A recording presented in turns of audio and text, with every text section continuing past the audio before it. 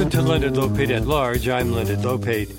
Robert L. Okin, a psychiatrist and a former commissioner of mental health in Vermont and Massachusetts, is a world-renowned expert on human rights for the mentally disabled. He spent 2 years on the street meeting and photographing homeless people with mental illness, and he's written a book in which he tries to find answers to how they ended up on the streets. Silent Voices, People with Mental Disorders on the Street is published by Golden Pine Press and brings Dr. Okin to our show now. Welcome. Thank you very much for having me. This is the second edition of this book. When was the first one published? In 2014. So that's a while ago, 9 years ago. What got you interested in the subject initially? I really wanted to get a visceral understanding of how mentally ill homeless people coped day after day and night after night, bearing the stresses, grime, violence, and extreme deprivations of life on the street. But as I met with these people who were homeless and mentally ill and heard their stories, I really wanted to share with the public a view of these people as human beings, beyond their rags, their carts, and their strange behaviors. By giving them a voice in the public domain, I guess I hoped that I could convey their essential humanity as a kind of counterweight to the fear, hostility, blame, and indifference with which they're generally seen and treated. They're often almost invisible, aren't they? We avert our eyes. Right. They're invisible because we refuse to see them. And they're silent because we refuse to hear them. But as long as we don't see them as people, we'll never be able to identify with them and see what we have in common rather than just observing our differences. And we'll continue to dehumanize them. And if we carry this view into the political arena, we'll continue to convey to our political leaders that we don't really care about these people and won't hold them accountable for abandoning them. And the problem will never be solved. I've really come to believe that humanizing them is the foundation for political action. And only this will let our political leaders know that we insist that they stop nibbling around the edges of this problem and really take action to solve it. Well, for this new edition, you've expanded on the sections of the book about the causes and solutions to homelessness of people with mental disorders. Did enough things change over the 9 years since you published the first book for you to want to revisit the situation? That's a good question. Well, when I wrote the first edition, I had spent 2 very long and difficult years on the street. And by the time I was finished interviewing 45, 50 people, I was kind of exhausted, to tell you the truth. And I wanted to write a book that really focused exclusively on their stories and their photographs. And I didn't really have the energy at that point or the motivation to focus on causes and solutions.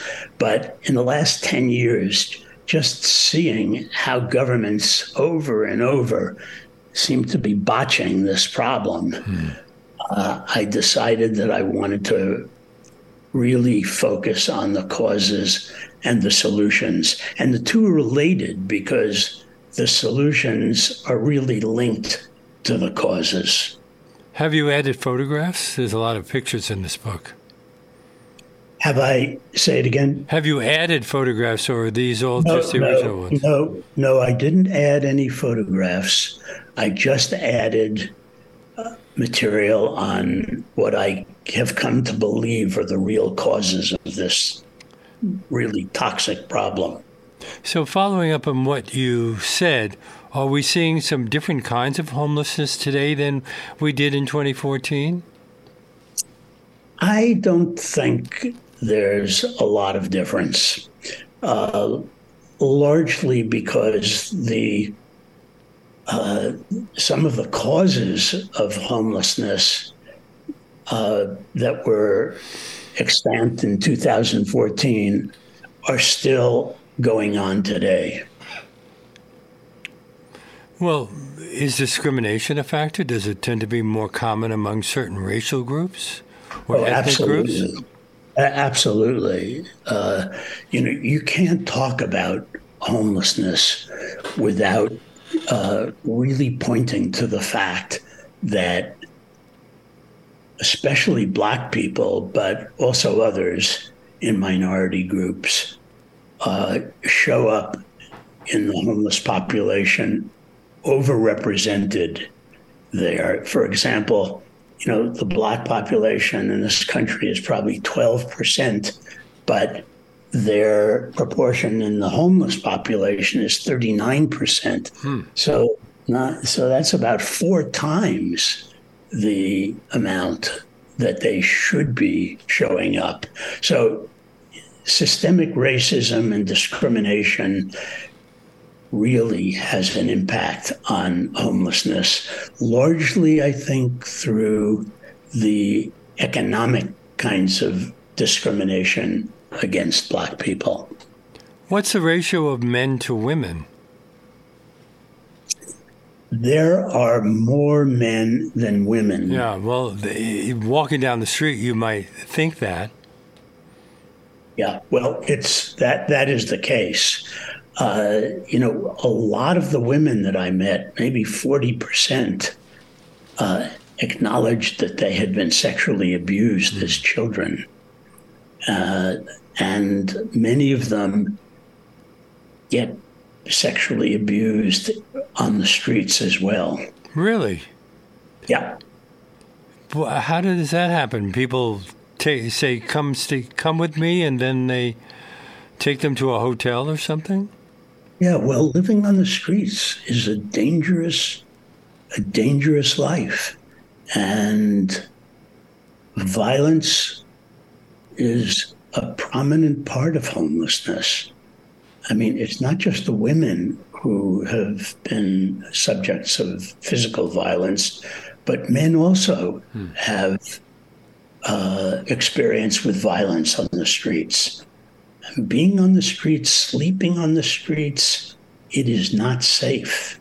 And people are always worried about their safety, and for good reason. And now with the new migrant crisis, we have a whole bunch of people who wouldn't normally be sleeping on the streets. Well, that is true. In fact, in New York City, the shelter system is just overwhelmed. Before the migrant crisis, I would say there were 63,000 people living in shelters. Now, not so long after that, there are over 100,000. Last year, didn't New York's Mayor Eric Adams direct the police to involuntarily remove people from the city streets? Where did he suggest that they be housed? The truth is, I think he had absolutely no idea. It was a mirage of a solution to homelessness, not a real solution. The 63,000 people before the migrant crisis who were living in shelters have been living in shelters often for years because there's no permanent housing for them. So they basically languish in these very deprived environments. Isn't New York City legally required to give shelter to anyone who asks for it? Yes, it is. How successful has that been? Well, until the migrant crisis, it really was successful. But I have to say it was successful in dealing with the unsheltered homeless population because it really gave them shelter, and there were many, many less people on the street, sleeping on the street after these shelters were developed. But the shelters were developed, it has to be said, as a result of a class action lawsuit based on a constitutional provision in New York State that gave all people the right to shelter. But keeping them in shelters because the city government has no place to put them is not exactly a solution to homelessness. I mean, you can't call living in a shelter a home. And not only, I mean, you might think that the fact that there's no place for them permanently is just kind of a fact of nature, so to speak. It just happened that way. But it didn't just happen that way. I mean, not too long ago, New York City gave incentives to builders and landlords to convert low-income housing to condominiums that low-income people couldn't possibly afford. And the result is that New York City lost 100,000 low-income apartments. Wow. So where did those people go? They went into the street. Now, that didn't just happen. It happened because the city gave incentives to make it happen. So that in a sense, homelessness, unhoused homelessness was really a result of government action in New York City. Not all of it, but a lot of it. Well, New York's weather changes a lot over the course of a year. I would want to be in a shelter for sure during the cold winter months. What about some of the other places where we see a lot of homelessness? LA has a weather, I guess, that's a lot more conducive to sleeping outside. San Francisco or any other major cities? Portland, Seattle. They're cold in the winter. Nevertheless, they have a tremendous homeless population. There were parts of Texas that also had a huge homeless population. And, at least one of those cities,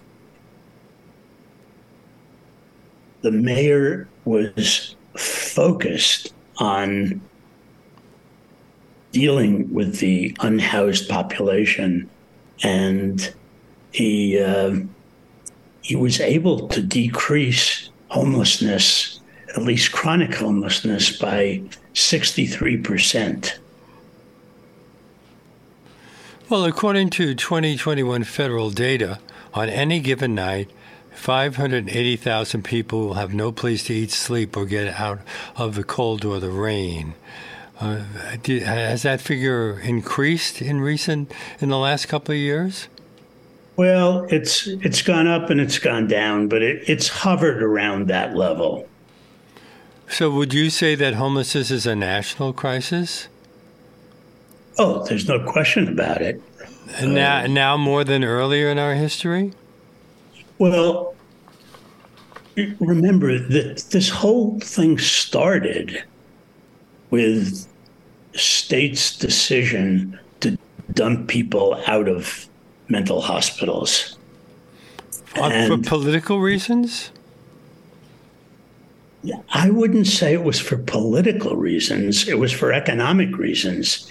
State governments were looking to empty their hospitals as a way of saving money. And that's why it's spread like wildfire through the country, because every state had the same idea. We can really save money if we just dump these people out of the hospital. But of course, the same impulse that caused them to dump people out of the hospital also got reflected in the fact that they gave these people virtually nothing when they left the hospitals. No housing, no support, no services. And so where did these people end up? Many of them ended up on the street. And that was the first large group of people who became homeless. But not, it wasn't the only way that governments created homelessness. And they did, by the way. If you look at the causes of homelessness, government is really the culprit in many, many ways. So deinstitutionalization in its mindless way was obviously one way. But to this day, 70 years after deinstitutionalization, governments have still failed to create the kind of mental health and substance abuse services that could help treat these people. The result is that 40% of the homeless population is serious and untreated psychiatric disorders.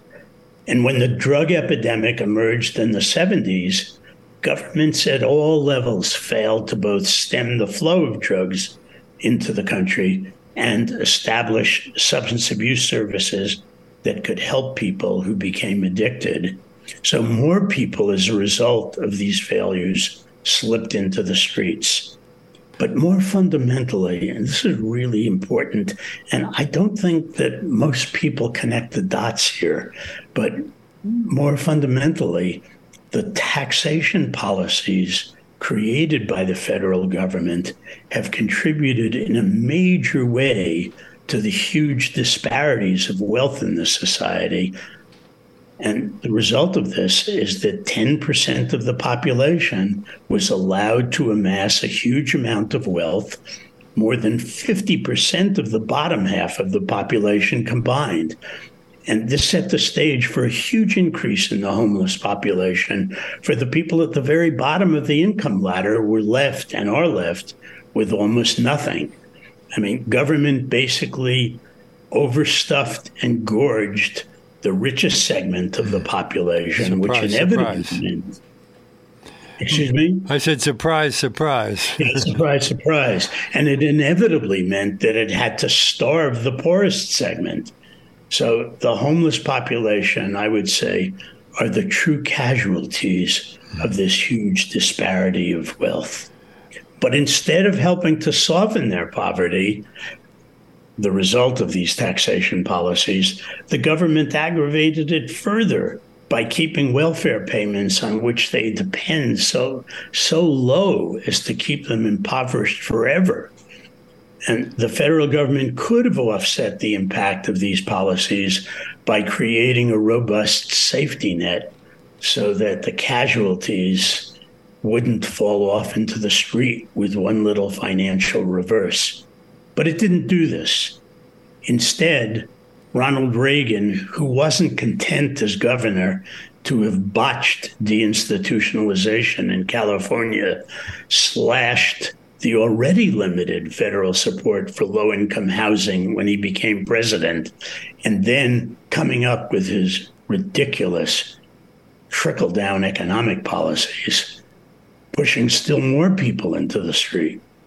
And then aggravating the federal contribution to homelessness even further was the fact that city and state governments often created incentives that encouraged real estate moguls to convert low-cost housing into condominiums that poor people couldn't possibly afford, as I mentioned about New York City. And in addition, city governments gave tax breaks and other incentives to big tech companies, wooing them to settle within their borders, and then failing to adequately tax them for gobbling up the housing supply with their high-paid employees. In San Francisco and many other cities, the influx of thousands of these employees led to increased and completely unfair competition for the existing housing stock. which led to a dramatic increase in housing prices and rents, which in turn displaced low-salaried renters out of the market. In fact, people who had worked in cities for years could no longer afford to live in them, and many ended up on the streets. But there were still other ways that city governments contributed to the inadequate supply of low-cost housing, basically by making it extremely difficult for housing developers to construct low-cost housing. It's almost impossible for many developers to cut through the city's red tape and then traverse its restrictive land use ordinances. And even if they manage to get through all the obstacles, housing developers are forced to confront the politics of the NIMBY organizations, which city governments are often very reluctant to cross. Thus, although they're now wringing their hands about the lack of low-income housing units, let's face it, city governments through each of these policies, in fact, contributed to the situation. You could compare it, and it has been compared to a game of musical chairs. If there aren't enough chairs, someone will always be standing when the music stops. And that person is usually mentally ill, fragile, and totally unable to cope. He either becomes homeless or remains homeless. My guess, city governments contributed to homelessness in another way. They inexorably cut psychiatric beds in their general hospitals, making it extremely difficult to treat poor people who need acute care. Many of these people couldn't get treatment for their psychiatric disorders and ended up on the street as part of the 40% of the homeless. Well, what percentage of the homeless suffer from mental illness, and what percentage have serious drug problems, and do some have both? Well, it's generally viewed that 40%, 45% of the homeless population are mentally ill, and many of these, possibly the majority of these, also have concurrent drug abuse problems. So these are people who often have more than one problem. But from what you've been saying, the source of the problem to some degree is that politicians haven't been able to come up with solutions or don't want to come up with solutions. No, that's not what I said. What I said was that politicians have created the problem. And it doesn't matter whether they're Democrats or Republicans? I don't think it really matters. Clearly, one has to divide that question in a couple of different ways. But at the federal level, I would say that Republican administrations are much tougher on this population than Democratic administrations. For example, I mentioned Ronald Reagan's contribution to the homeless problem. But he's just a poster child for Republican administrations that certainly haven't helped solve the problem and have helped to create it. Democratic administrations have been kinder to this population and have tried to increase for example, the number of housing vouchers. And when Obama was president, he undertook a couple of different policies that I think are really important to reflect on, because they give some hope that this problem can actually be solved when government stops creating it and really acts to solve it. For example, as a result of Obama's policies and other policies after he left office, largely due to political pressure, he was able to create services for homeless vets. And the result of that was that in 10 years, the number of homeless vets decreased by 41%. I mean, if that doesn't show that this problem is solvable when government stops creating it and acts to solve it, then nothing does.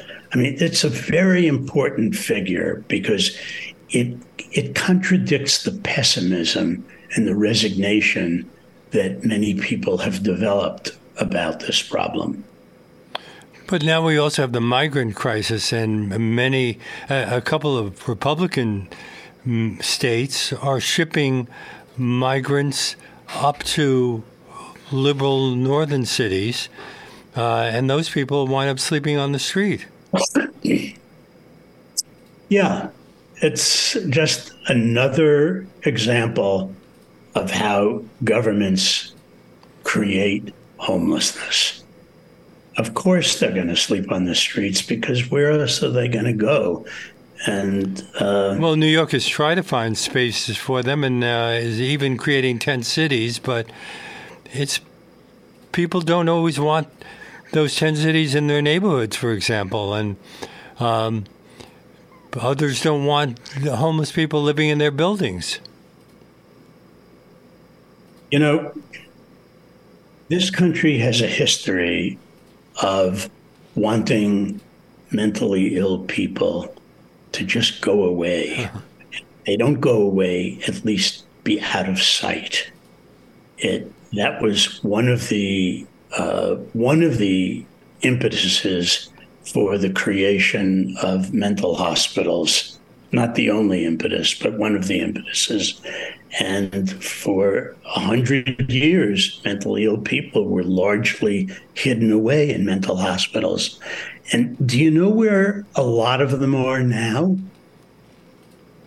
I can only guess, but where are they? They're hidden away in jails and prisons.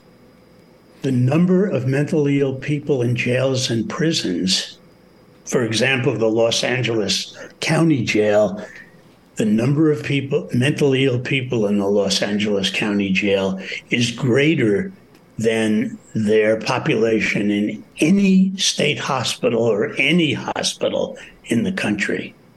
I mean, prisons and jails have almost become the inheritors of the mentally ill. And do we have enough space in our prisons and hospitals? Well, we certainly don't have enough space in hospitals because the state hospital system has virtually closed down. They used to have 630,000 patients. They now have about 30,000 patients. And when you look at general hospitals that, at least for a time in our history, were taking psychiatric patients, they began to reduce the number of days that psychiatric patients could be treated in their hospital beds. Originally, I would say the length of stay was about 28 days, which certainly gave people the opportunity to receive a fairly complete dose of treatment. You know what it is now, the length of stay? The average length of stay in general hospital is now 7 days. Ooh. 7 days is not enough time for medications to work and so that people get thrown out prematurely. And I say thrown out because, especially people who don't have homes, who are homeless, and who are admitted to hospitals because of the secondary consequences of both their homelessness and their mental illness. Where do they go when they leave the general hospital? I shouldn't say leave, I should say discharged from the general hospitals. Well, many of them go back to the streets.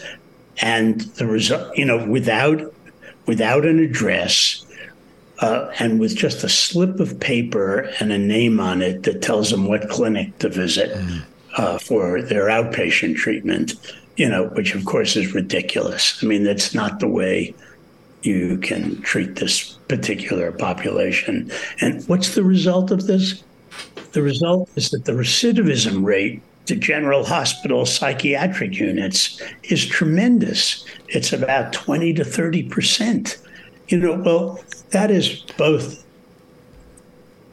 Yeah, that's both bad treatment, number one. And number two, it's very wasteful economically. And thirdly, it means that this population is taking up beds that other kinds of patients need as well. So it's just wrong, from every possible respect. Dr. Robert L. Okin is our guest on today's Leonard Lopate at Large, talking about his book, Silent Voices, People with Mental Disorders on the Street, published by Golden Pine Press. This is WBAI New York, 99.5 FM, and streaming live at WBAI.org. When he shouts, nobody listens. Where he leads, no one will go. Oh, he's a lonely man there on the corner. What he's waiting for, I don't know. But he waits. I hope you're enjoying my conversation with Dr. Robert Okin. If you sign up to become a member of WBAI during today's show with a contribution of $50 or more, you can receive a free copy of his book, Silent Voices, People with Mental Disorders on the Street. To do that, just go online to give2wbai.org or call 212-209-2950 during today's show, and we would be happy to send you a copy. That's give and the number 2wbai.org or 212-209-2950, but don't forget to make that $50 or more donation in the name of Leonard Lopate at Large, and we thank you very much. And return to our conversation with Dr. Orkin. Don't most people tend to avert their eyes when they see someone sleeping on the street? And isn't it a problem that mentally ill people seem strange, so it can be difficult to empathize with them? Yeah, that's very, very true. And, I have to say that that's really the main reason that I wrote the book. I was trying to help the public see these people beyond their rags. As people. And beyond guards. Yeah, as people, exactly.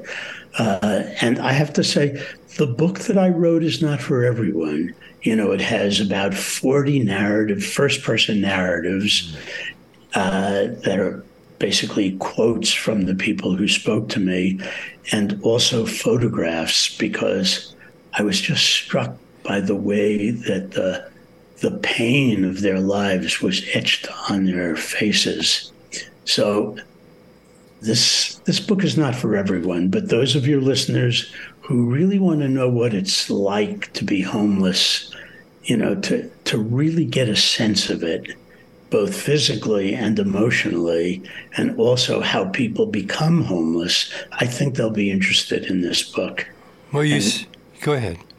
Yeah, and also those of your listeners who are interested in how homelessness has become such a national crisis and why the problem hasn't been solved and what we can do to solve it might want to read it. You said that you spent 2 years on the streets approaching the people you interviewed for this book more or less randomly. Did you have any preconceived notions about them other than you say you expected to be dismissed?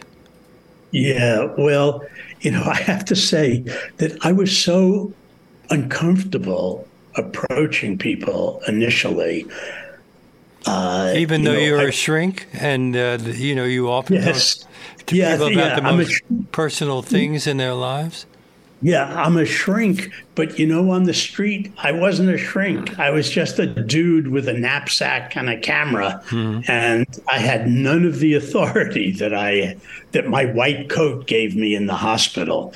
So, as you said, I expected that they'd blow me off, but they refused, and I expected that they would refuse to talk to me, but I found the opposite.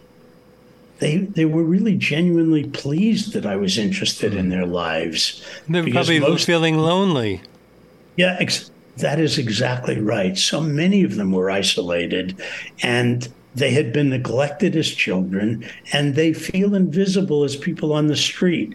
So seeing that I was really interested in their lives meant a lot to them. And I would say 70% of the people I approached were very willing to talk to me. What was Jeff's story?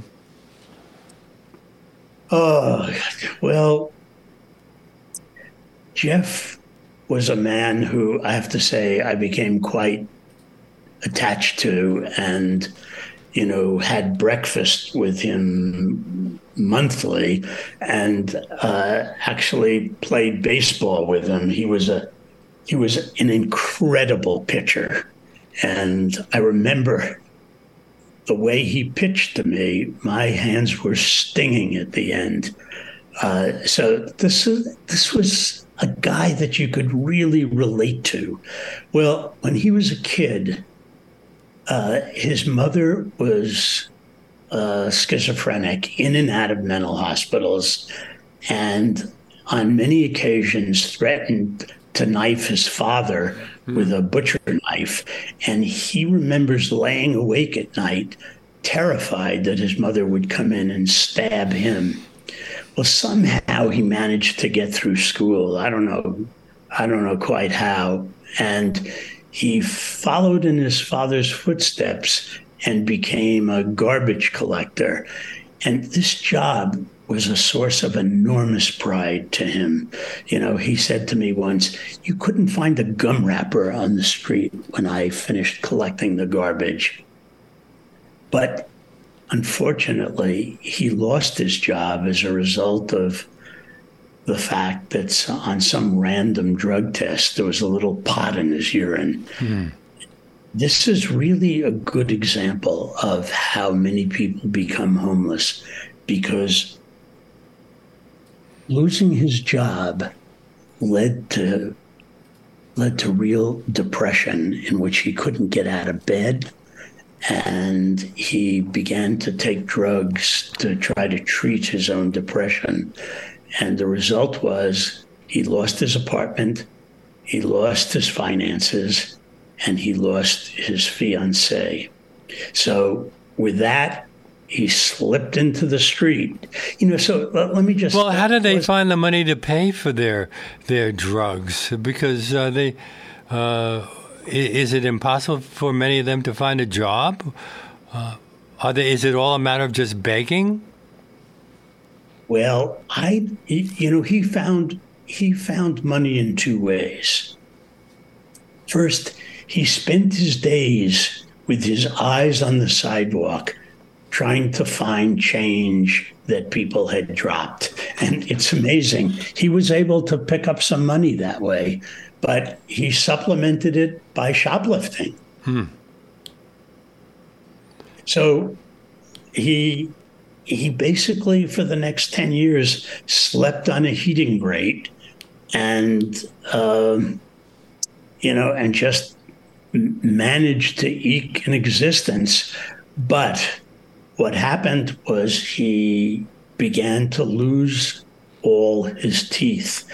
And because the grime and the stress of and the poor dental care of the streets and the drugs he was using, which had a drying effect on his mouth, which was really terrible for his teeth.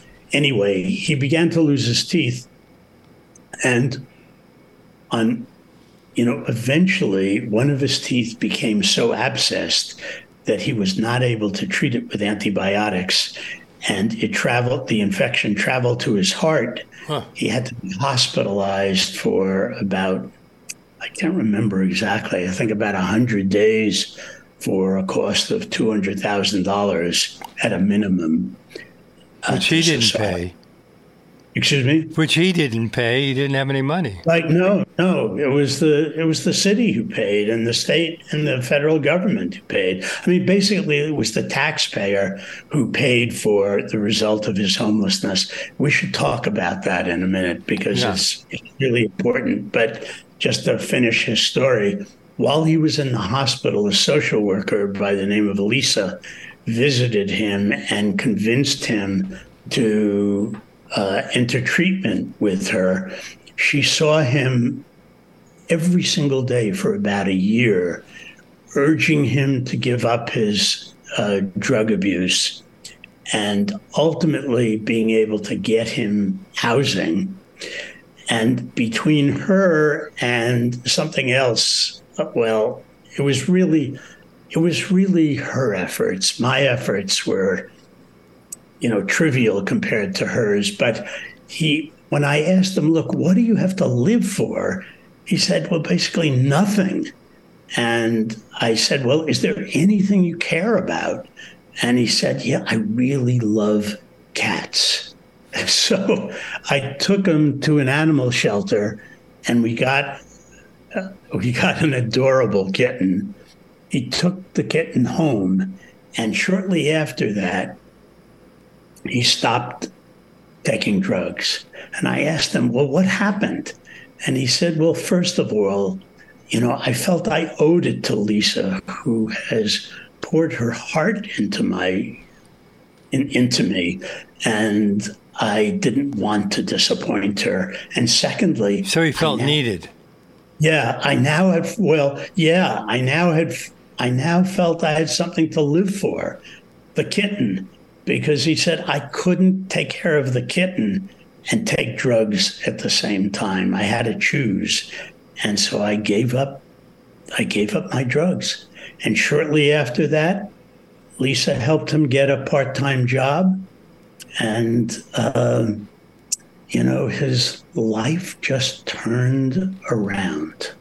My guest on today's Leonard Lopate at Large is Robert L. Okin, who's written a book called Silent Voices, People with Mental Disorders on the Street, published by Golden Pine Press.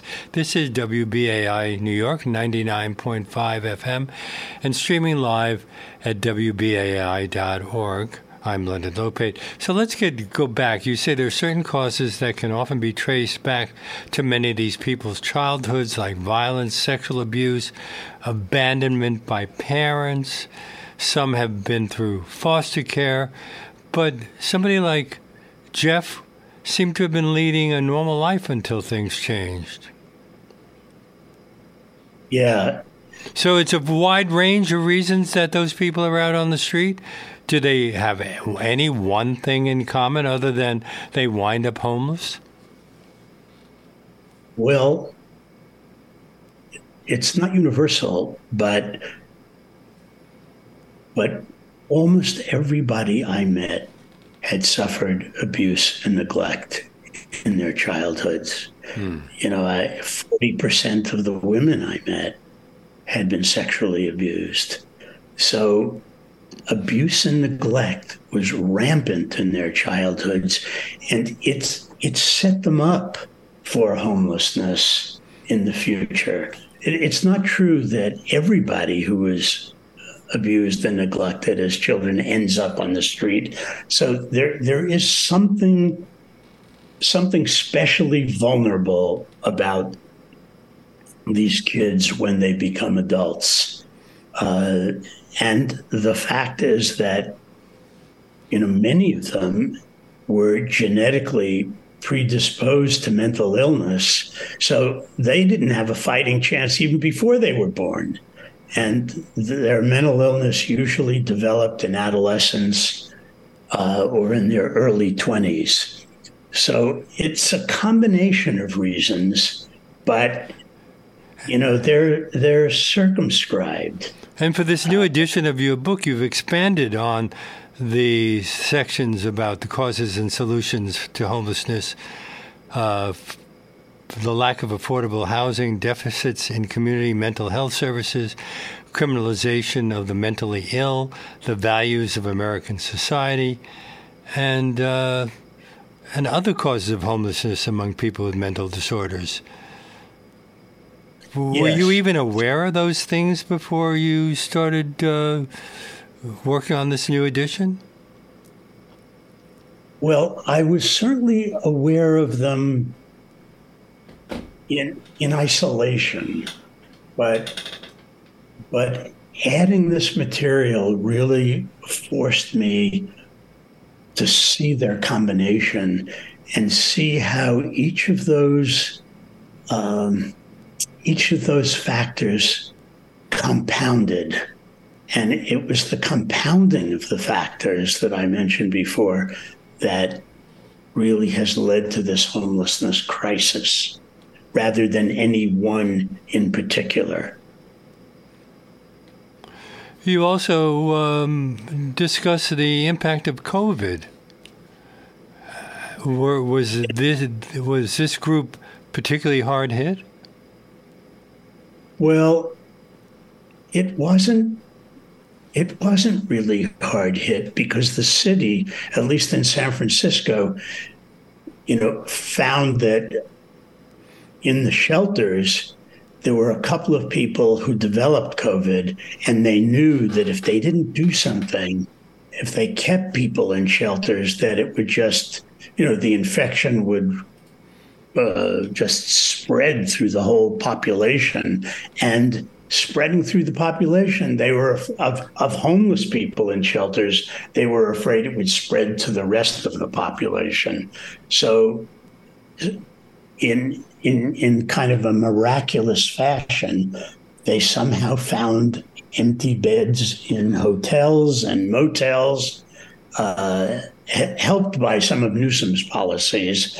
And what it showed me was that when the politics of the situation, in this case, their fear that COVID would spread to the whole population from the homeless, when the politics of the situation lined up in the way they did, that, lo and behold, government was able to find some kind of housing for them that was relatively safe. So what do you suggest government should do to get the homeless off of our streets? And does it matter what political party is in charge? I mean, we've been talking about places where mostly, like California, New York, where one party seems to dominate, but then there are other places like Texas and Florida where another party would dominate. I don't think it matters what party. Fundamentally, it doesn't matter.